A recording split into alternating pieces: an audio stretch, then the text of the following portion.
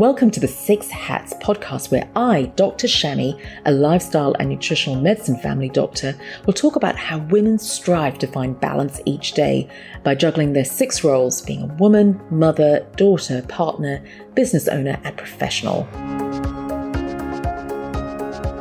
Hi, Sue. So excited to have you on today's podcast. Sue is a wonderful counsellor and hypnotherapist, and she's been working with me for the last couple of years, and it's been an absolute pleasure working alongside you, Sue. Thank you so much, Shami. That's lovely to hear, and it's been a delight working with your team too, because it's just such a wonderful team, so dedicated. So it's been an absolute pleasure.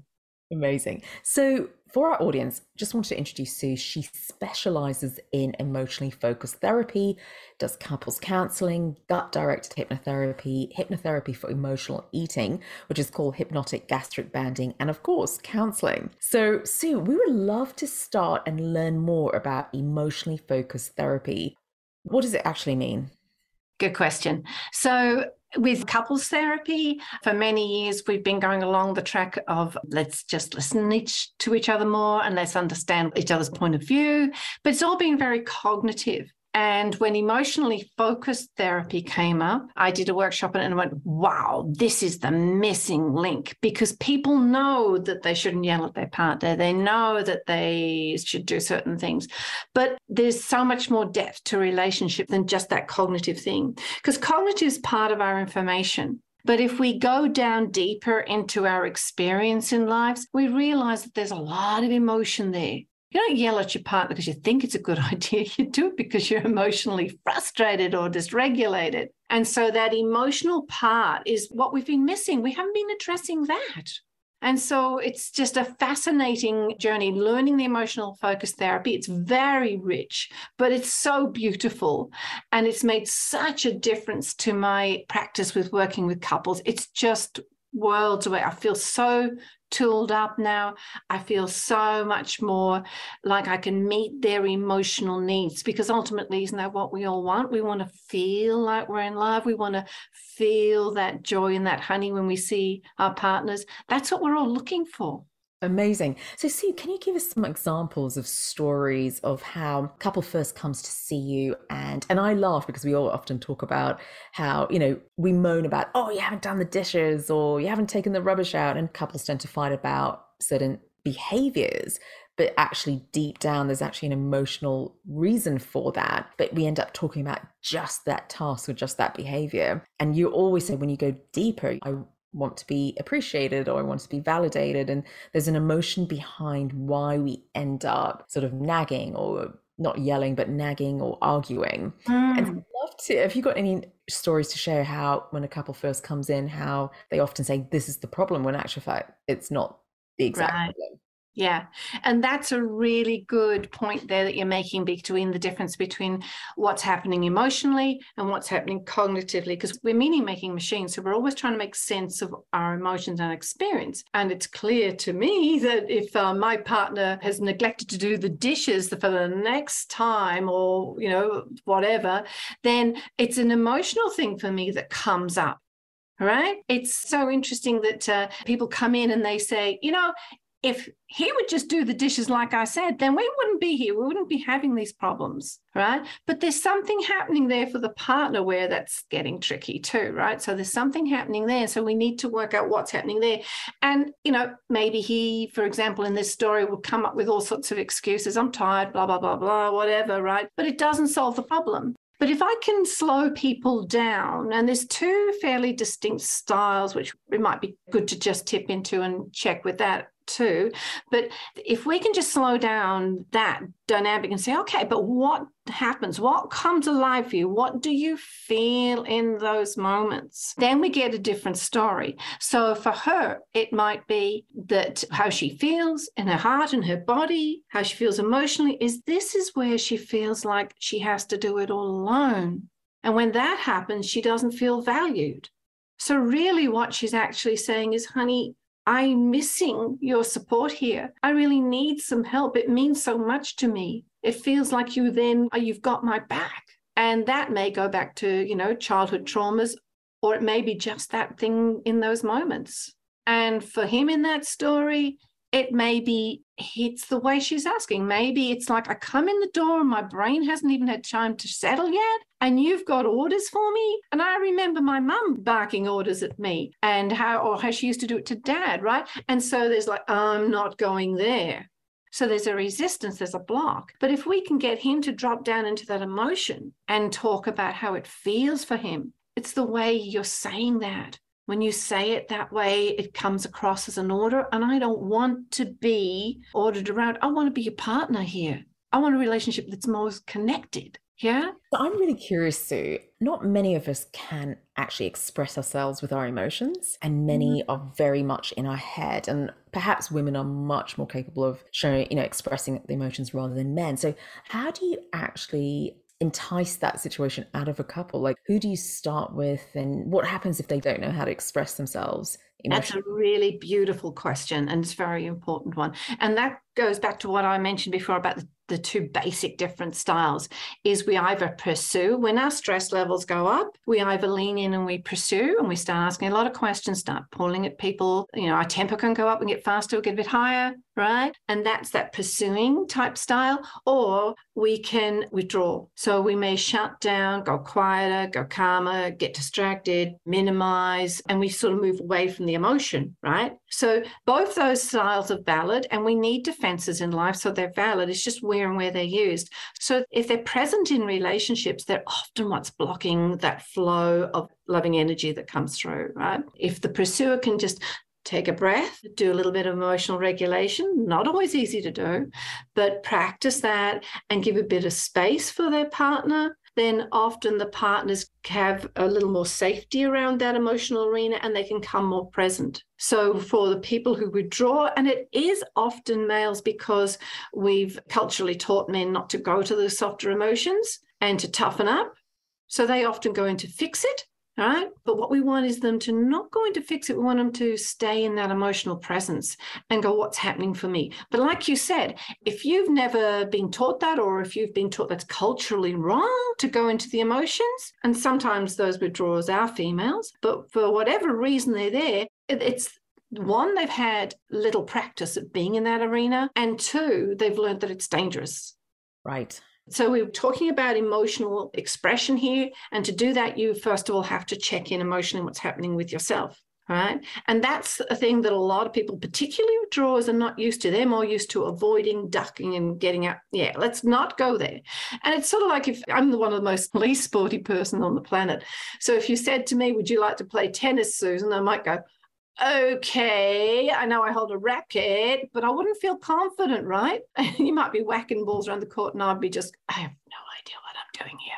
It's an unknown quantity to me, and I haven't got that expertise. I haven't got that practice, and I haven't got a success ratio of hitting that ball back, right? So if you're a withdrawn sort of person and you're not in touch with your emotions, it's a tough hill to climb, right? So they need safety, and that often comes like the people around them slowing down their speech, becoming calmer, a little softer, right? That gives you more safety than anything else, right? So that helps. But having said that, that alone won't ensure that a withdrawal will turn up, right? Because they don't even know what they're looking for. So with therapy, what I'm doing is I do a little emotional regulation when they first come in. And so I get the story and I get where they're going in their cycle and what their management styles are. And then I'm looking for working with the withdrawal more so that I can help them to get in touch. And for that, I'm saying, what's happening right here and now? What's happening right here, right now? What do you feel there? And they often go, nothing. So this is about becoming present with yourself. This is sacred work, right? So come present with yourself. Can we just hang around there and we just stay soft? And can we give it some space and some time here? And what do you feel in your body? And sometimes people will still say nothing, but our body is talking to us all the time. Our emotions are always present. Emily Nagoski says that our emotional beings that think occasionally. I love that. Yes. Yeah. And so the visual I give myself is I imagine that the emotions are like an ocean and the thoughts are like rafts sitting on the top floating around. Because if I stop you any time of the day or night, there will be, if you can check in, there'll be an emotion there, even if I'm feeling just calm and peaceful. So let's go to the withdrawer. And first of all, how do you know if you're a pursuer or a withdrawer? I know you mentioned most women are pursuers, and I'm laughing because I am. I'm the pursuer. And yeah, my partner is the withdrawer. I have to say Yeah. that. So, Yeah. but how do you know? How can you tell? Right, that's a good question. So pursuers looking for the emotion. So when there is a danger cue in the relationship, okay, so the danger cue can be very, very tiny, but our brains are designed to always be looking for danger cues in important relationships, right? So it may be, I'll make up a little story, right? So I'm a pursuer and my husband comes home and I say, hi, honey, how are you? And he goes, fine. Right. Now, that could be a danger cue to me because I'm a pursuer. I'm looking to connect. I'm looking to touch emotions. Right. And as I'm looking for that emotion, I don't feel it. My brain goes, uh-oh. So a pursuer brain goes, uh-oh, you better fix that. You better move in. You better lean into that. So I lean in and I say, what do you mean? Yeah, there's nothing wrong. And you go, there's nothing wrong. I told you. All right, I'm fine. Just leave me alone. What do you mean leave me alone? I'm just asking you a simple question. Always with the questions. Fine. And then, he stomps off and yeah. And so, and in that little story there, him as a withdrawer, his emotion is not where he readily goes. And that he may have come home for all we know with going, oh, what a day. Walked in the door. And the first thing he gets is this bubbly, bouncy, hi, how you doing? And he's going, oh no, it's going to be too much. Yeah. So he minimizes, right? He drops his tempo.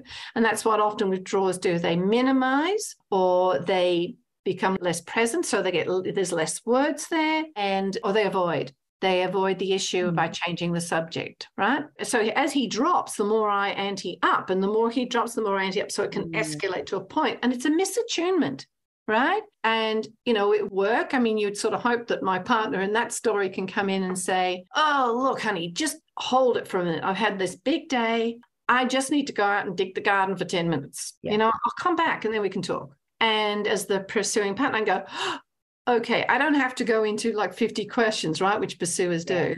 They often, withdrawals often say, I get interrogated. Yeah. Yeah. So instead of going, what do you mean you have to dig the garden? What do you mean why didn't you want to be here?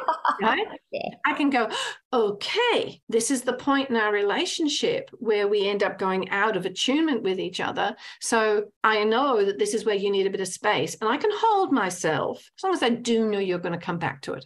Does that make sense? Does that answer your question? Absolutely. And I can just think of so many scenarios where it can help our audience. Because how often does that happen? Because we're sort of seeking, in a way, is it safety or we're seeking some kind of reassurance that this relationship is fine, we're happy, Yes.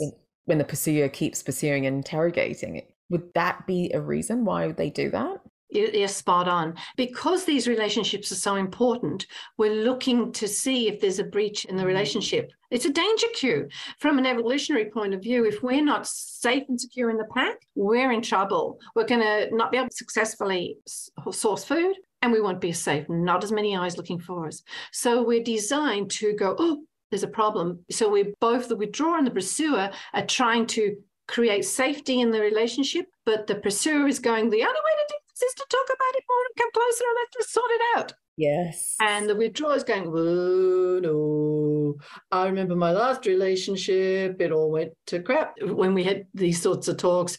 I don't want that to happen with us, so I'm going to minimize it. I'm going to shut that window and I'm going to avoid it. So we're all looking for safety. And this is the beautiful thing. When you go into people's emotions behind those behaviors, they will come up with that information. They'll say, yeah, I don't want to go into, for a lot of withdrawers, I'm scared that if I start talking about those emotions, it will get out of control. Maybe I'll say something and it'll ruin it forever. Right. And so they're protecting the relationship. And the pursuer's going, but I'm locked out in the cold. I can't feel you. I can't feel where you are emotionally. And that dysregulates me. And so I'm trying to calm my nervous system by getting you to come closer. Makes sense. To the therapy session, and you've got a withdrawer who's never really expressed his emotions. How do you start? Do they know what kind of emotions they're feeling? Like what you said, they often go, don't know, not feeling anything. Yes, and it's really where, as a therapist, I have to lean in and use all my skills. There's some really fantastic male therapists who are working with the emotionally focused therapy who have really helped me understand more of that cultural thing about men not being allowed to show emotions.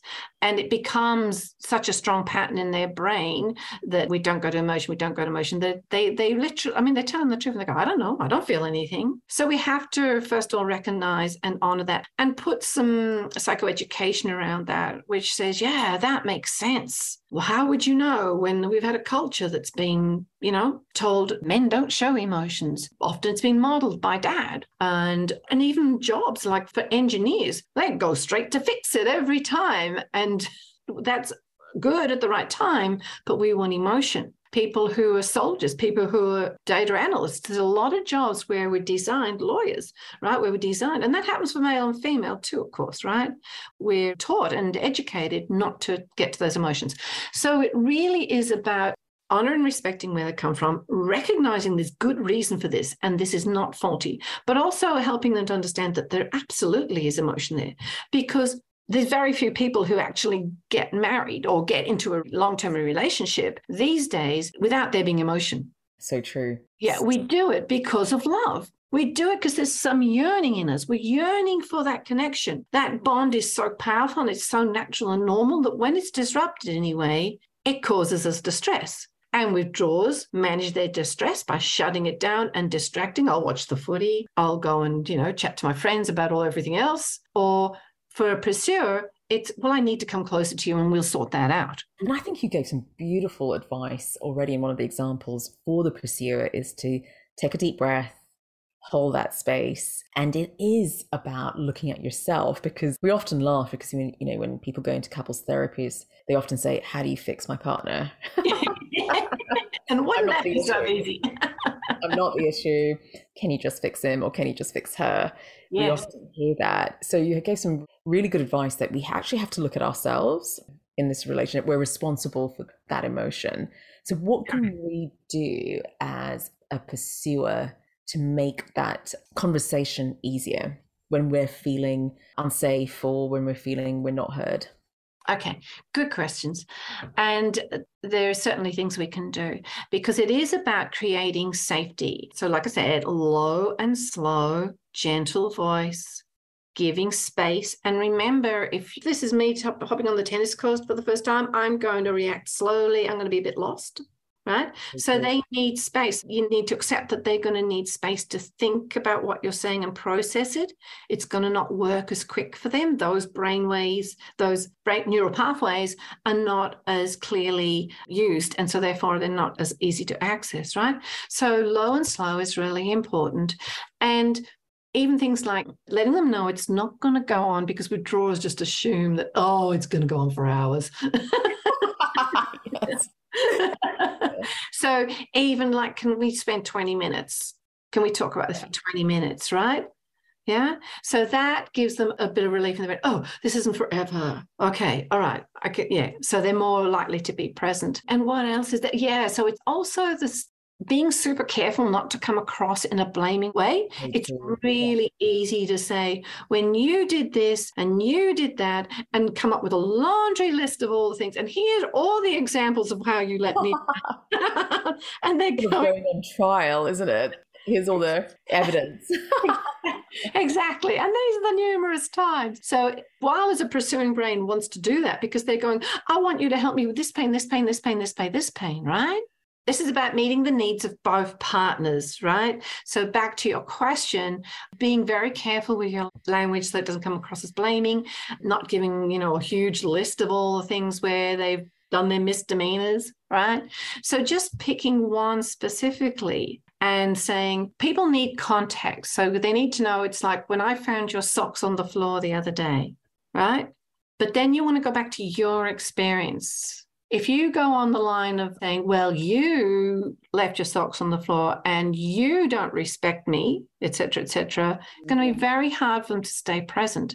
Whereas if we go to our experience, if we give the context, I found the socks on the floor, or your socks were on the floor the other day and next to the laundry basket, then if we go to our experience, and then it's far softer, because it's about what's happening in you.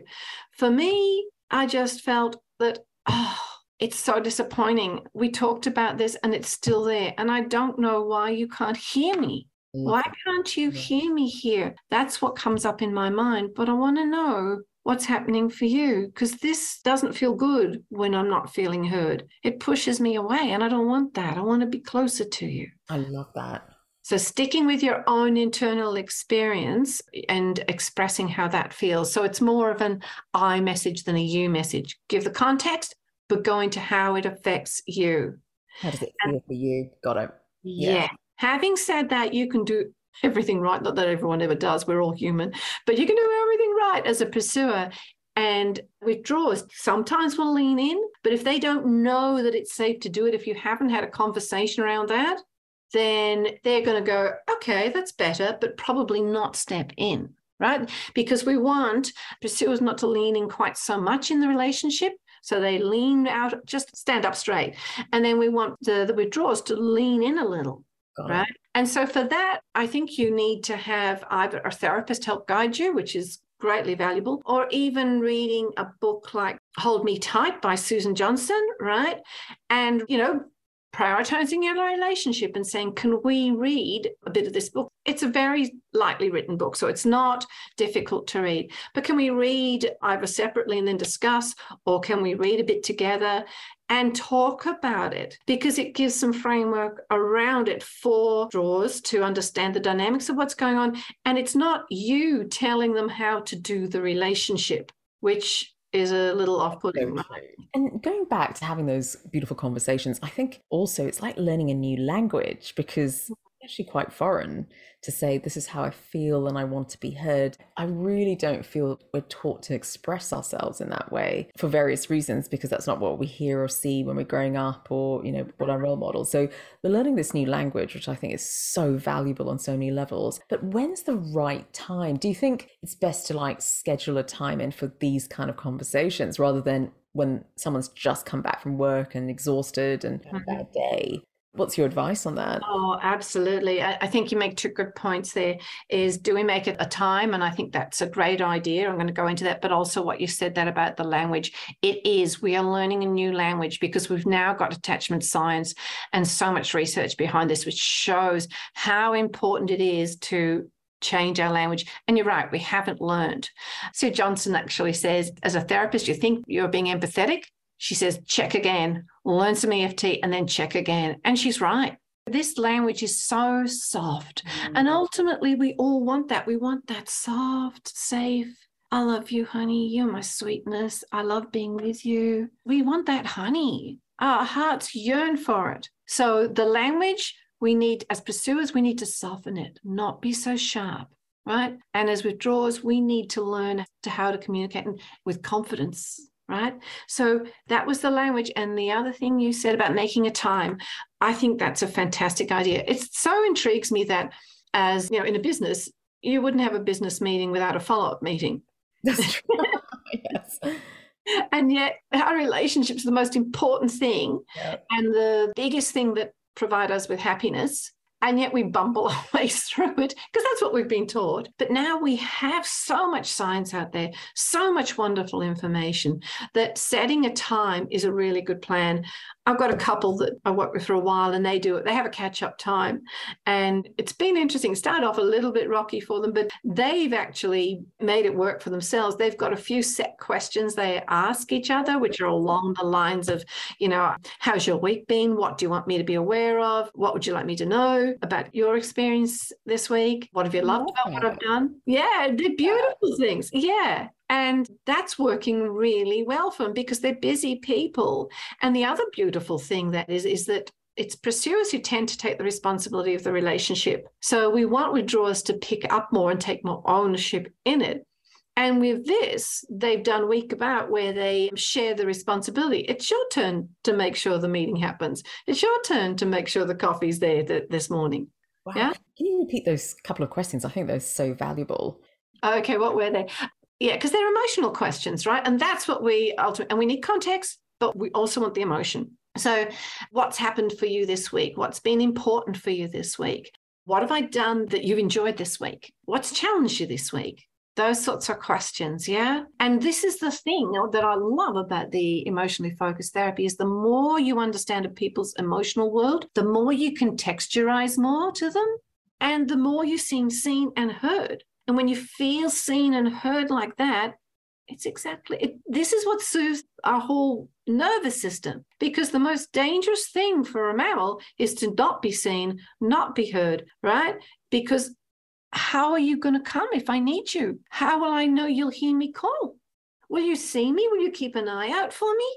I mean, just think of a 2-year-old and how much, like even if you're not talking to the 2-year-old all the time, you've got an eye out. You've got one eye on the kid, right? And you've got one ear out for the kid, right? And that's what makes it safe for that child to play in a relaxed way.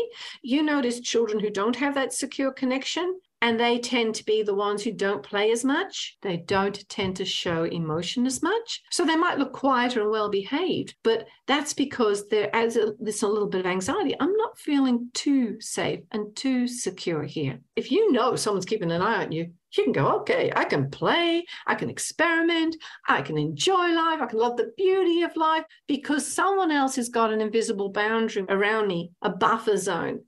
That means I will stay safe. So while as we're not children anymore, we still need that. Someone's got eyes on me. Someone's there. If I call, you need to have someone in your life who will respond. And sometimes that's a partner. Sometimes it's a friend. Sometimes it's a parent. Sometimes it's another form of relationship. But we need someone who sees that and will respond to us. I think some really wise words, and it's made me really reflect on today's community. We've just detached ourselves from the wider community, especially if you live in a very urban life, moved away from the villages. Strong that community connection can be, and it's so important for our mental health. And in the last 2 years with isolation, it was just evident how people did feel unsafe. Like, who's got your back, pretty much, isn't it? That's the question. Who has your back? How can we go through this with someone beside us?